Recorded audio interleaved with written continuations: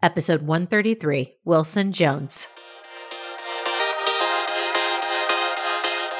Hey, it's Nikki Llewellyn, and you're on Gut Plus Science. This podcast is on a mission to increase engagement at work.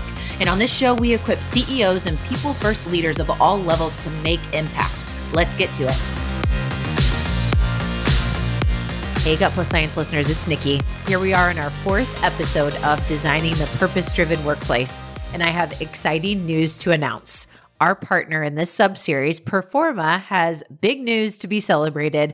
They are now known as EUA, and we are celebrating the merger of these two outstanding organizations, Performa with EUA, becoming one.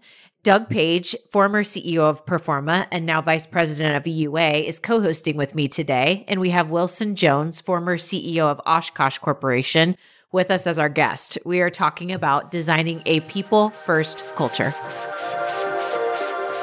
Doug, I am so excited to co-host with you today, and what a treat to get to learn from Wilson Jones. Doug, I know you and Wilson are friends and have had some history and adventures from the past. I'll turn it over to you to introduce Wilson and get us started.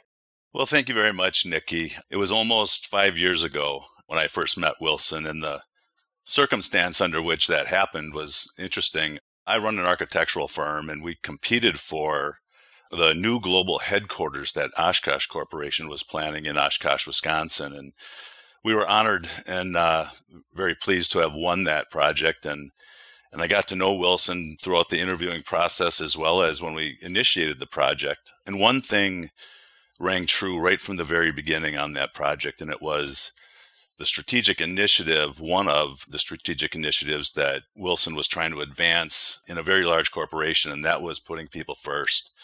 And probably even more importantly than that was when we got to know his team that was actually managing the project. The notion of a people-first culture was more than just words. It found root in their organization, and we were honored and awarded the opportunity to allow that to be enhanced and enabled through the design of a new global headquarters. And it was an inspiring purpose around which to design a brand new facility. So it's my honor today to introduce to you, Nikki, and to all your listeners, the former CEO and chairman of Oshkosh Corporation, Wilson Jones. So exciting, Wilson. As Doug shared, and I've seen various thought leadership pieces from you, to know that you have a strong conviction for people-first leadership. Where does this come from? First of all, Nikki, I just want to thank Doug for that nice introduction. I honored and humbled to be a part of that, and Doug and his team did such a great job with us. So fun time to spend with both of you today.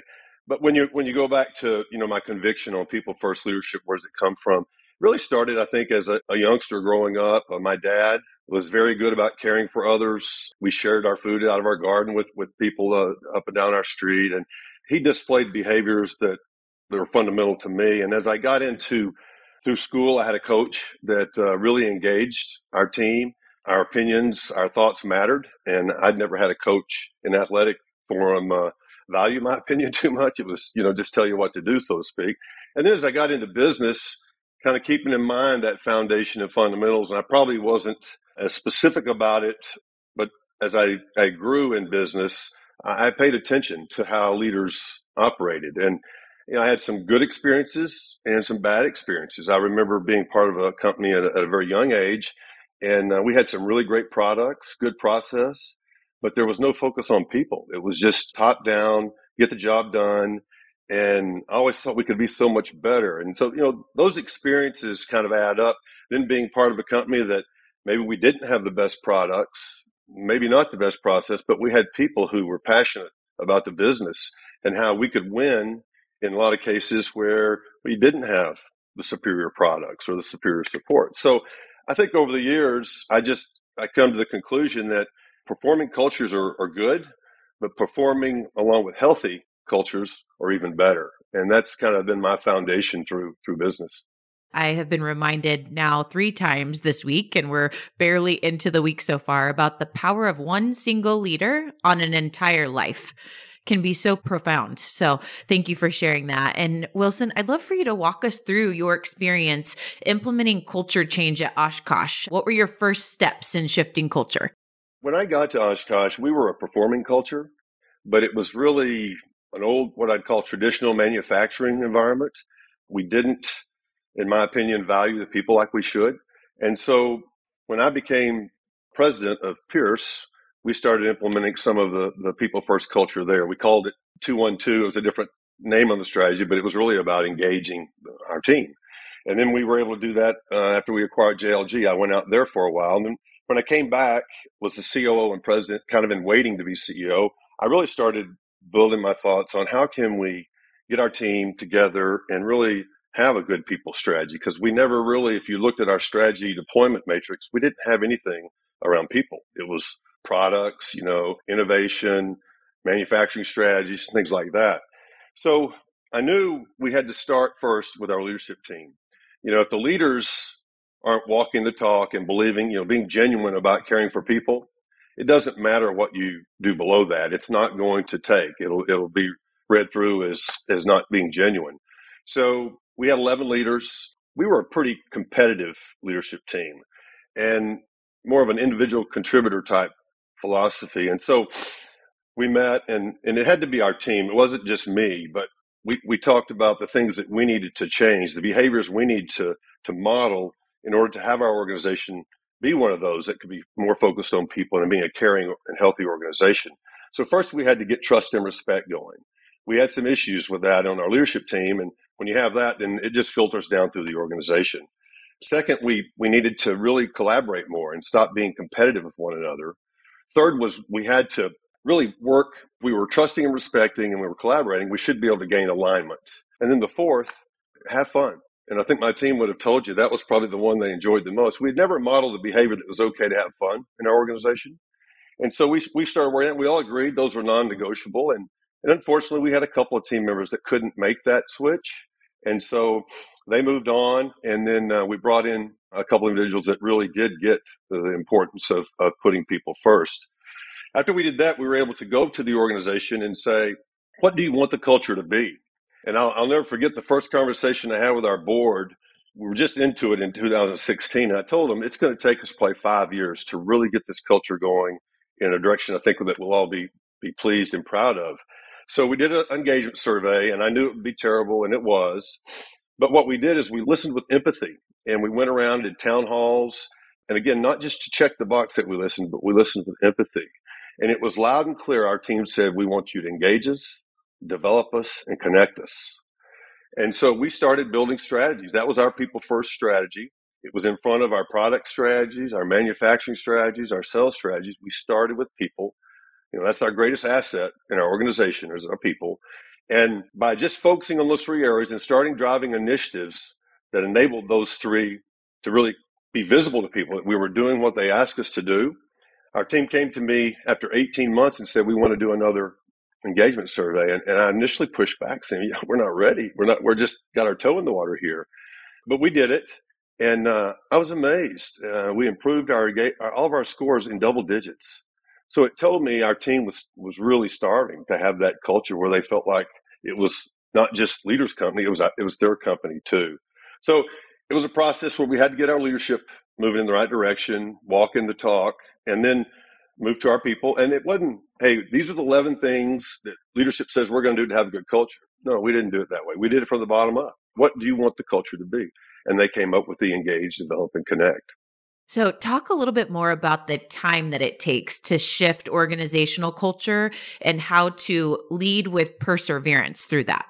I'm getting a lot of calls, as you can imagine, since I retired, of CEOs, boards. Hey, how did y'all shift your culture? We went from a $29 stock to a $115 stock. We didn't have the initiative to say that's what we were doing, but the momentum of our people and really having them involved, engaged, it really helped us move the needle in markets that weren't growing very much. But when I get some of these calls, if I hear, well, my board wants me to do it, or, you did it, why don't you do it? Help us do it. That won't work. It's got to be genuine, that heartfelt, that this is what we need to do. So as you can imagine, I'm not taking on many of those opportunities because it really would be kind of a waste of time.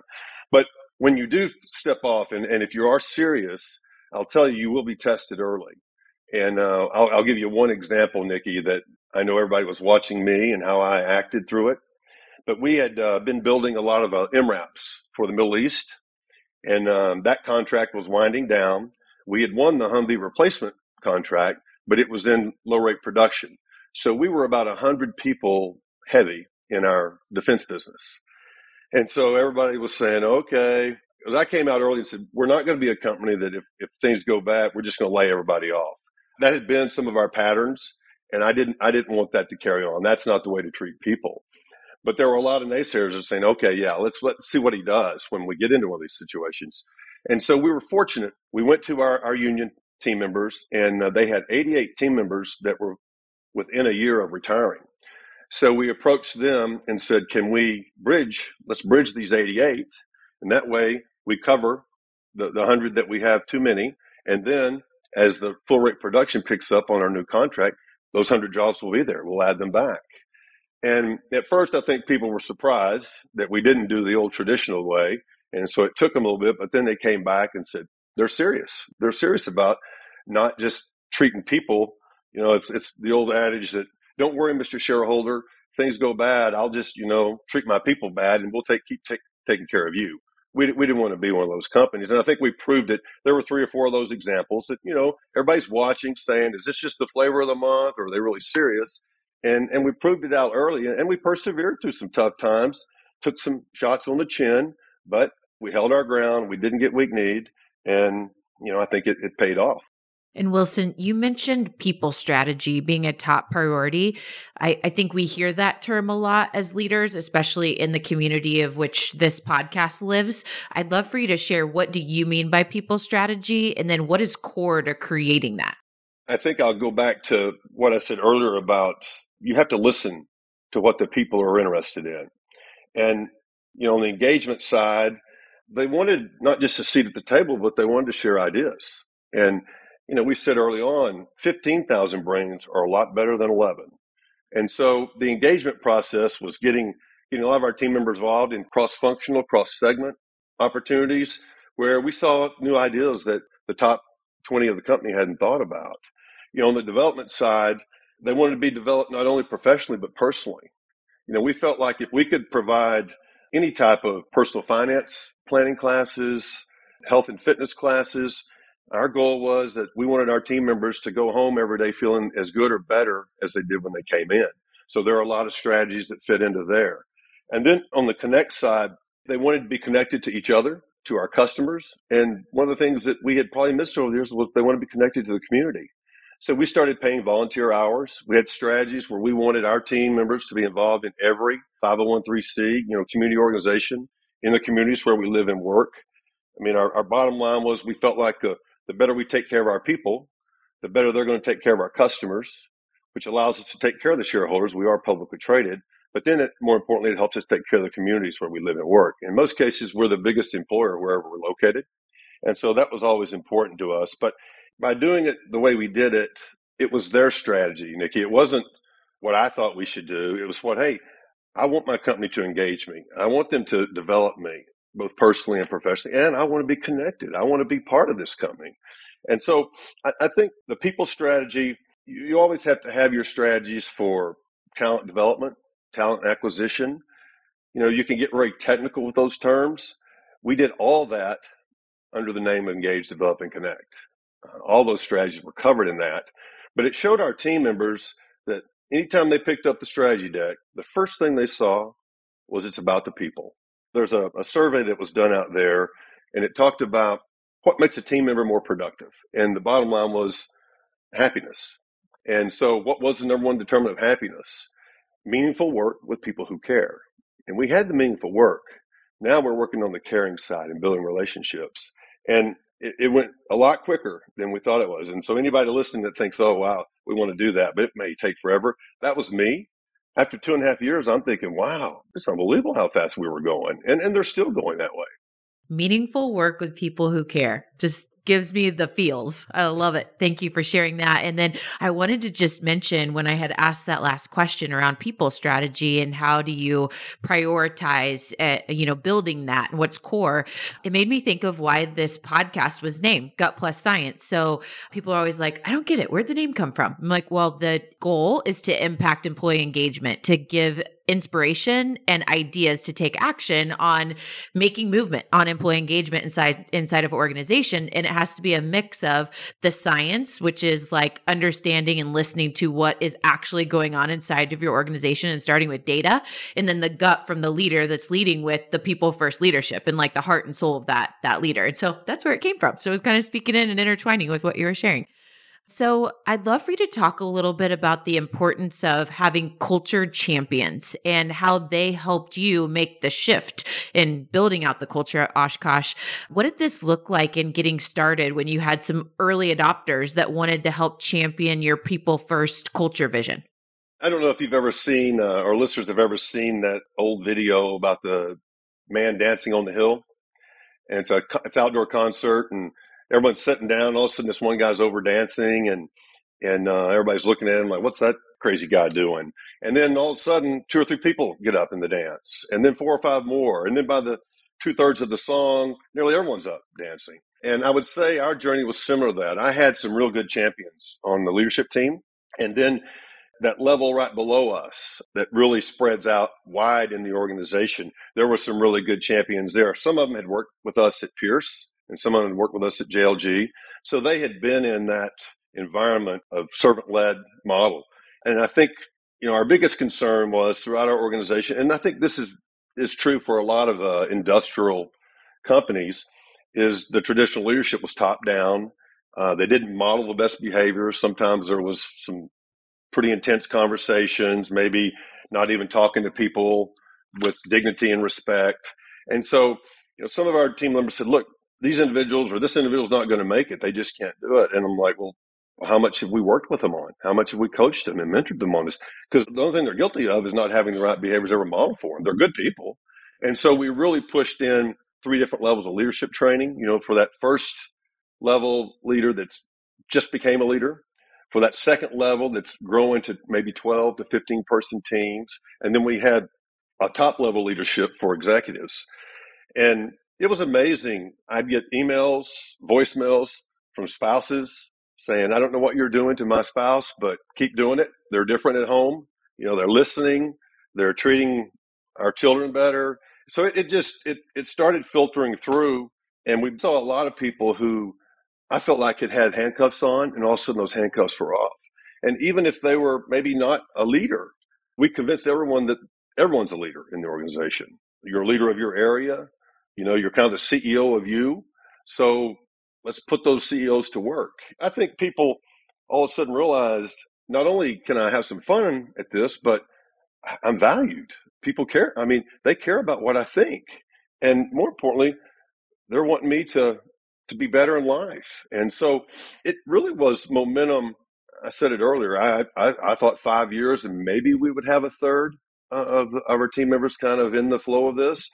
And 2.5 years, we had close to 50% engaged as far as really working well and driving this culture in the right direction. Okay. And next, I want to dig in on 2 of the leadership practices that you bring with you everywhere you go. First one is entrusting people. You believe that a people first leader entrusts people. Can you illustrate that for us? I think, again, it goes back to my experiences and being a young leader in a couple of companies and realizing that maybe the leadership didn't trust us. And I always was puzzled, well, why would they hire you if they're not going to trust you?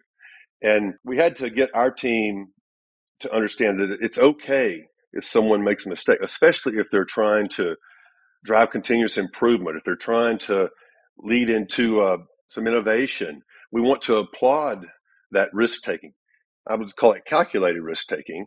And then more importantly, we learn from that. And I know looking back, when I was allowed to be creative and to use, my thoughts and ideas, A, it made me feel better, and B, I learned a ton. And so we really worked on becoming that learning organization and trusting people. And I remember when I first became CEO, I had a couple of our senior leaders come in and go, hey, I want to explain this to you. They would go through the detail of it, and what do you think we should do? And the first few times I would say, well, whoa, wait a second. You're smarter. This is your area. What do you think we should do? And a few of them just had never had that opportunity. And some of them still were like, whoa, wait a second. But then a lot of them said, wow, we saw flowers start to bloom. And I think that filtered down because we modeled that on the senior level. Well, then they started modeling that through their organizations, the functional areas and the segments. And one of the best things I hear when I still see people in public and they come up and talk about their experience at one of our companies is, really appreciate how the team appreciated us and valued our opinions and our ideas. And then the other one is relationship building. So I know you believe that a people first leader prioritizes relationship building, and I'd love for you to share some ways that you do this or have done this in the past and inspire some new ideas for our listeners, because I know everyone is always looking for ways to truly connect human to human. I'm guessing a lot of listeners have been or maybe still in organizations where they do the 6-month performance review and then the annual review every 12 months.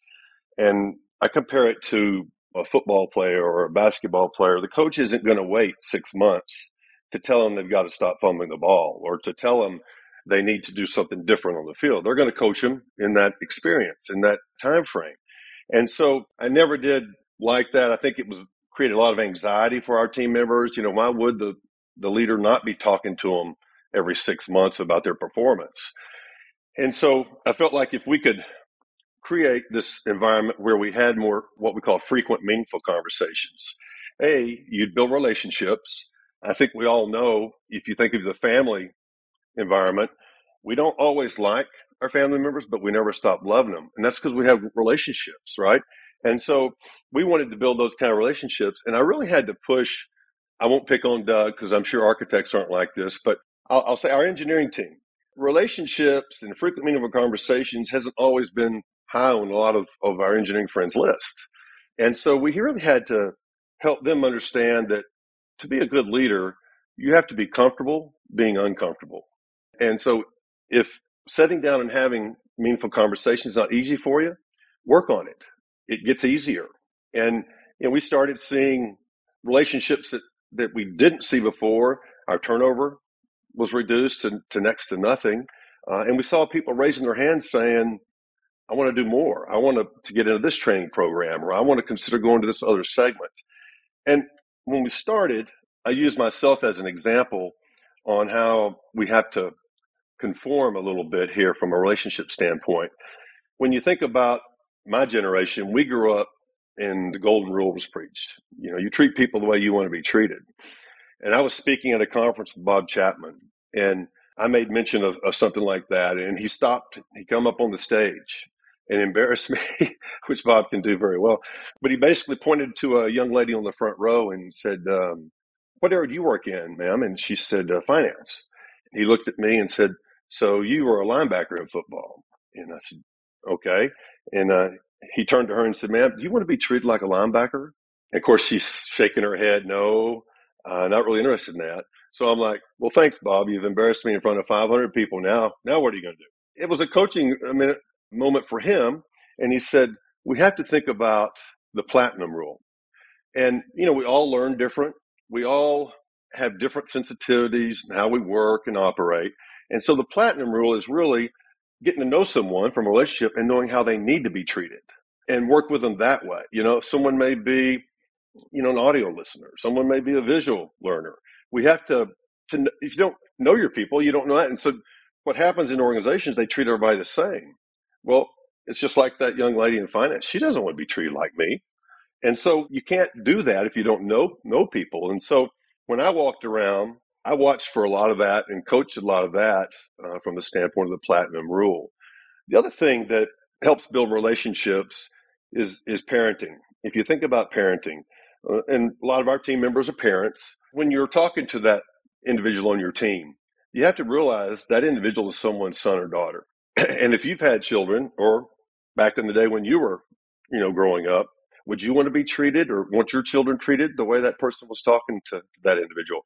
That woke a lot of our team members up like, oh, wow, I wouldn't want someone talking to my son like that. And I think that was a teaching moment that we pushed a lot in our leadership training is you have to stop and think about what you're going to do or say with a team member, because I go back to the awesome responsibility of leadership. The Mayo Clinic did this study, and they came back and talked about your supervisor or your manager has more influence over a team member's life than their general practitioner, than their doctor, than their pastor or their priest.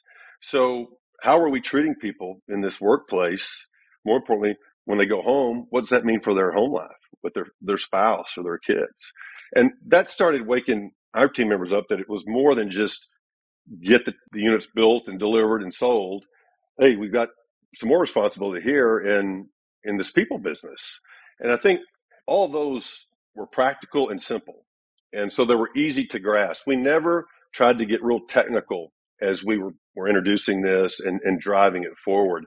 We wanted to make it very relatable. And I think that echoed well with our team members. So the platinum rule, I love that. We are definitely throwing that in the show notes. So beautiful. And just such a great reminder, as well as the parenting hat. Bob Chapman was on this show as well and had shared that and really anchored us in that, if we put on our parenting hat in leadership, really it takes you right to what does people first leadership mean? Just so good. So thank you for inspiring those. So many great stories, just so good. And Wilson, I would love to get back to Doug and talk a little bit more about the partnership with Performa, now EUA. So exciting to create this people first workplace that you all did together. So why was space a priority at Oshkosh, and what made Performa stand out to be the partner selected to work with you to do that? Biggest limiting factor in really growing and driving this people first culture was the way we were located. We were in over 30 different buildings around Oshkosh. You think about in the winter, someone's got to go from one building to another. In some cases, that building might be across town, navigate through snow, traffic, winter conditions. It just wasn't ideal. So we knew, and one of our core values is we're better together. So to build relationships, we need to get everybody into a global headquarters. A headquarters that wasn't just for the corporate team. I don't really like that word corporate. It was really a global headquarters because we wanted everyone as part of our company to be able to come through there and have development opportunities, engagement opportunities to connect. So that's why we set up your Oshkosh University upstairs, where we had our learning center. But more importantly, just an open environment where everyone could get together and build these relationships that we were talking about and have those frequent, meaningful conversations. In terms of Performa, when we first started meeting with them, one thing I appreciated about them is they listened. They really listened. And I probably said that earlier. Listening is important to me. I watch for people, and I guess my perception will tell me sometimes if people are listening or if they're not. And Doug and his team really were good listeners. I like to hear Jason Havlick's story that they may not have had the best proposal, but they were the best fit for us. And when we do things, whether it's an acquisition, a joint venture, the first thing we're looking for is fit. Is it a cultural and value fit? And they were a glove fit for us, a really good fit. And I don't mean to demean their proposal. It was really good. But Jason said that, so I have to needle Doug a little bit. But, the finished product was unbelievable. It exceeded my expectations. My wife would tell you, I still talk about how I can't believe the job that they did. And it was unbelievable. And it really set us up to execute those core values that were so important to us. So the investment to bring all the locations together, tying your core values in, opportunity to bring the people underneath Oshkosh together to build relationships, meaningful relationships, and connect. All beautiful things on why did we choose to do this project. Tell us about how the new space then elevated Oshkosh's people first leadership impact. Doug probably knows this about me, but I'm kind of the walk around leader. I would drive my admin crazy because she'd look up and I'd be gone. But I really believe in good visible leadership walking around. And I was really watching when we moved in to see how everybody was doing in moving around. And the way the building was set up is there's a lot of different areas to go to, have those conversations, and get out of the office or the environment of sitting at a desk. It's beautiful, window areas all throughout the building, fireplaces. Just no excuse to not be able to have a place to go and have that quiet, meaningful conversation. And I was blown away. We actually had people that would move over and work in the windows. And I was watching closely, without saying it, productivity. We do have to perform. We're publicly traded. And I can tell you our performance went up 10 to 15% by just getting in that building and getting everybody together. One of the most rewarding conversations I had, we're probably in the building about 3 weeks. And I was walking through one of our finance areas, and two ladies were talking, and you could tell they were just having a great conversation. And I just stopped and said, "Hey, I'm so glad to see you guys talking and sharing ideas and having these conversations." And one of them looked at me and said, "We've been working together for 3 years, and this is the first time we've met." Now think about that. They're in the same value stream. How can they improve their processes by never meeting face to face? I mean, we're a relationship company. And so overnight, they're already coming up with ways to eliminate manual steps in a finance process. So that's one example of how productivity shifted and really had people were able to just work better together. When you have a meeting and you're on the phone, you do the agenda and then you leave, you hang up. In the building, when you have a meeting, there's always the opportunity of two or three hanging around after the meeting, chatting on something since we're all together, or an ideal, hey, since we're all together, let me throw this out. That just doesn't happen in the phone or unfortunately the virtual world that we've been in as well as it does in person. So a lot of good stories around how that worked well. I'll work in one comment too. I'm so pleased that we made this step and started in 2016 because what the world and what all these companies have gone through in the last couple of years around COVID, I think we would have got through it, but not near as well as we got through it because we were already, working together in that spirit of people first, persevering, doing things the right way. It made a big difference to work through the COVID, and they're still working through that. But I'm so proud we started when we did because I know companies that didn't, and they've struggled mightily through this epidemic. This is so cool to get this illustration in my head. If Performa, now EUA, has some pictures of the space creation, just planting some seeds, Doug, if anyone on your team has those, we'd love to link them in. I'd love to show this off. I just got a feel for what that space looks like. So such a neat project that you all got to work on together. And Doug, I want to turn it back over to you before we head into our lightning round. Wilson, it's so obvious that you have a passion to help those that you've led in the past to align with meaningful work. Can you help close us out on sharing some of your best practices around leading others to experience meaning in their work? Doug, it starts with that leadership model and having leaders understand that awesome responsibility that they have now. It's so much more than, delivering the production quota for the week. You've been endowed with people's lives.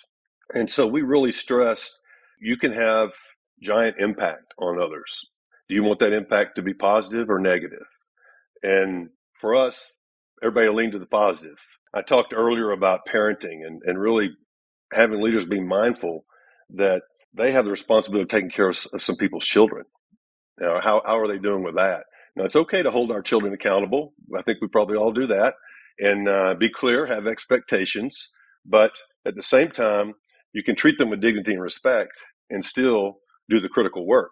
We were certainly doing that. Having people understand what I mentioned earlier about, you have more influence, more time influence than someone's spiritual leader, than someone's doctor. And, for me, and I think our team would say the same thing, we take that as a very important role that we play. So what I tried to do in my leadership style was allow people to go. I think we have to trust our team members. We always had, a clear communicated strategy that everybody had helped build. But then, no one needs to be micromanaged. If they do, then they're probably in the wrong role. And I think just getting our leaders comfortable that it's okay if we make a miscue here and there. Let's learn from it. Let's don't have our people afraid that they're going to be fired if they make one, misstep. And so it was kind of fun for me to see a lot of leaders that had that kind of hard shell all of a sudden realize I don't have to be like that to get things done. I can work people. You know what? They actually are more productive when I work with them like that. So when I think of best practices, to me, you got to be genuine. People read through that if you're not genuine. And I always call them genuine behaviors. Be authentic, be yourself. Bob Chapman told me when I was becoming CEO, he said, don't try to be something you're not. You're not a finance whiz. You're not an engineer. You're a strong commercial leader. That's what you need to excel at. And then you good leaders around you to have those other skill sets. I talked a lot about we don't want roller coasters in our work life. We want to be consistent. Our team members deserve that. I always said be relatable because that helps build relationships. And then we have to communicate clear expectations. And by, having those fundamentals, I call them fundamentals, Doug, more than best practices, it really led to trust. And I think it really filtered through, our whole organization. When we started, a lot of people would be handed strategies that they were supposed to be involved in the previous years. And they really didn't understand, okay, what does this mean for the company? So we really hit the pause button and we explained the why. Why are we doing this? And team members all of a sudden realize, okay, I get it. We get up every day to serve the everyday hero. And no matter what position I play in this company, it supports that everyday hero. That's an important job. It's critical. And when I think of best practices, and I'm coaching a CEO right now, and one of the things I'm working with him is on his fundamentals. Smart individual, but sometimes he forgets the basic fundamentals that are so important for a leader. And so, I go back to the old story of John Wooden, the famous basketball coach at UCLA. A lot of people probably heard when incoming freshmen would come in, they would sit down. He wouldn't let them put their socks and shoes on until he came into the dressing room. And then he showed them. Now, these are 18, 19, 20-year-old basketball players. He showed them how to put a sock on. He rolled the sock over his foot. He made the sock completely smooth, so there was nothing that would distract that player from rubbing a blister or anything like that. And he used that as you start with the fundamentals from the feet up. And a lot of times we don't put our socks on right in business, and it creates distractions. And those distractions can cause problems in business. And we wanted to be a company that started fundamentally with making sure our people were comfortable, and more importantly, that they were engaged and being developed and connected. And, I'm so proud of the team. I get way too much credit because it was a team thing. I spent more of my time probably staying out of their way than in it, but it's just been very rewarding to see that. And I'm cheering for them every day now after retirement. So good. Wilson, thank you for spending time with us today and for the incredible people first leadership mentoring that you provided to our community in this short conversation. So full. If we all could take one thing that we learned and apply it, imagine the meaningful impact we would make as a whole, just from this one short episode, just so many great key takeaways. So listeners, try something and let us know what you try. We're going to take a quick break and we're going to hear from our sponsor message today, and we'll come right back to our lightning round where we'll get to learn just a little bit more about the personal side of Wilson. We'll be right back. Gut Plus Science has just joined the People Forward Network. Gut Plus Science has been on a journey for 3.5 years, and we got inspired to create a global podcast network that captures the most incredible efforts of people first leaders and humans working on a meaningful mission.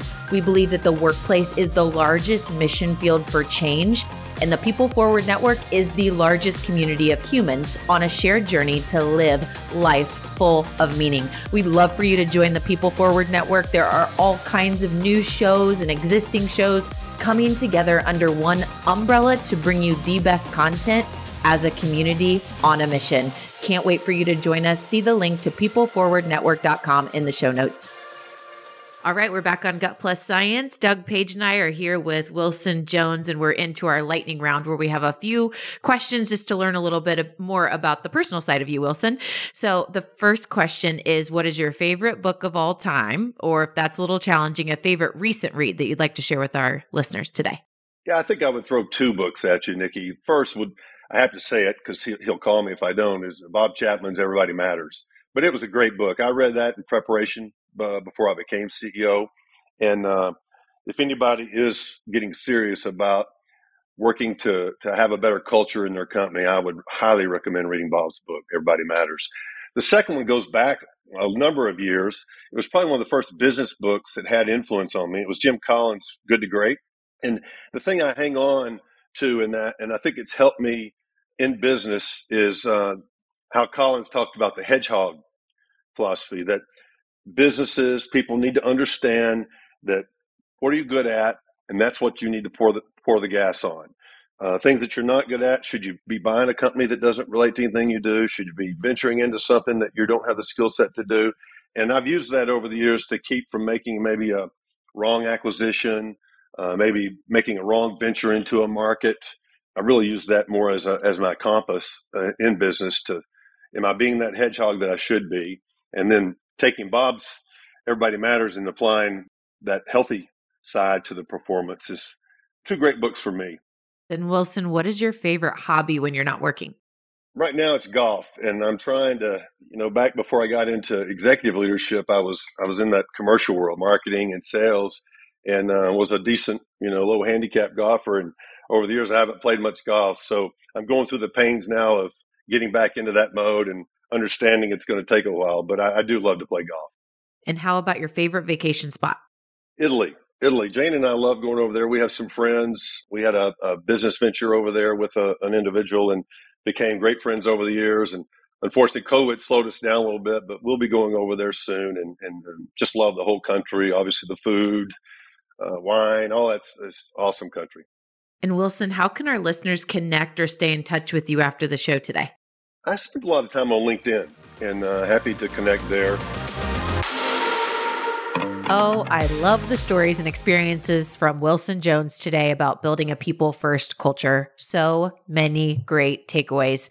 Now, to summarize my truth you can act on. Number 1, engagement strategy begins with asking our people and listening and acting on what we learn. Wilson shared that at Oshkosh Corporation, they heard loudly their people saying that they wanted to be engaged, developed, and connected to the meaning of their work, and they made this a priority. So it all starts with asking, listening, and acting. Number 2, culture shift requires leadership to model the behavior change. Couple of examples. Example 1, people are watching us as leaders. If we say we're people first, what do we do when faced with difficult layoff decisions? Example 2, encourage and create intentional ways to have more regular, meaningful conversations and less 60-day reviews. All right. And third key takeaway today in our Truth You Can Act On, practice the platinum rule versus the golden rule. Treat people the way they want to be treated, not the way that you want to be treated. So good. We'll see you next time.